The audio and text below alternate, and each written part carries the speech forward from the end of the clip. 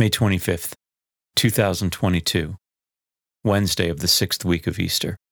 A reading from the Acts of the Apostles. After Paul's escorts had taken him to Athens, they came away with instructions for Silas and Timothy to join him as soon as possible. Then Paul stood up at the Areopagus and said, "You Athenians, I see that in every respect you are very religious. For as I walked around looking carefully at your shrines, I even discovered an altar inscribed, 'To an unknown God.' What therefore you unknowingly worship, I proclaim to you. The God who made the world and all that is in it, the Lord of heaven and earth, does not dwell in sanctuaries made by human hands, nor is he served by human hands because he needs anything. Rather, it is he who gives to everyone life and breath and everything.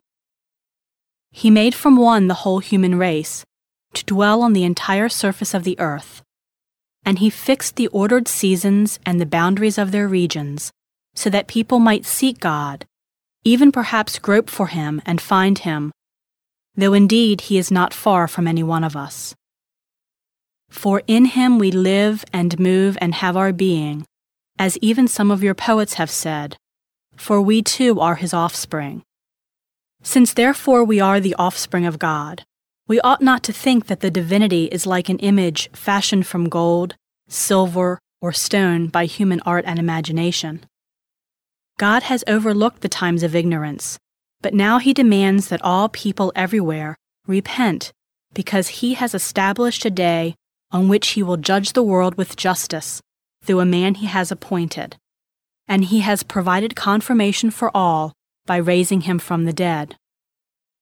When they heard about resurrection of the dead, some began to scoff, but others said, "We should like to hear you on this some other time." And so Paul left them. But some did join him and became believers.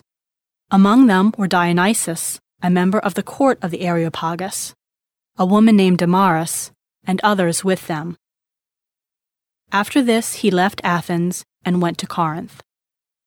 The word of the Lord. The responsorial psalm.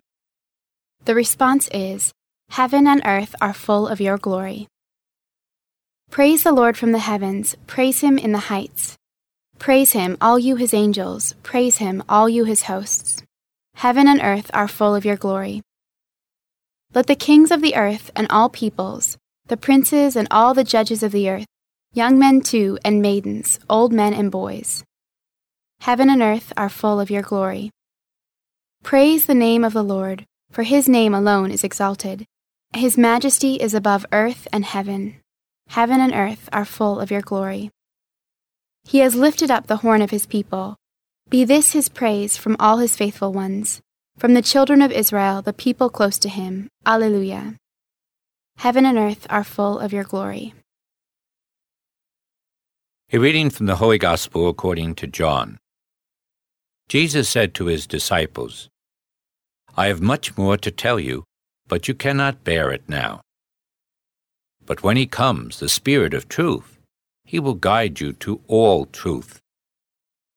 He will not speak on his own, but will speak what he hears and will declare to you the things that are coming. He will glorify me, because he will take from what is mine and declare it to you. Everything that the Father has is mine. For this reason I told you that he will take from what is mine and declare it to you." The Gospel of the Lord.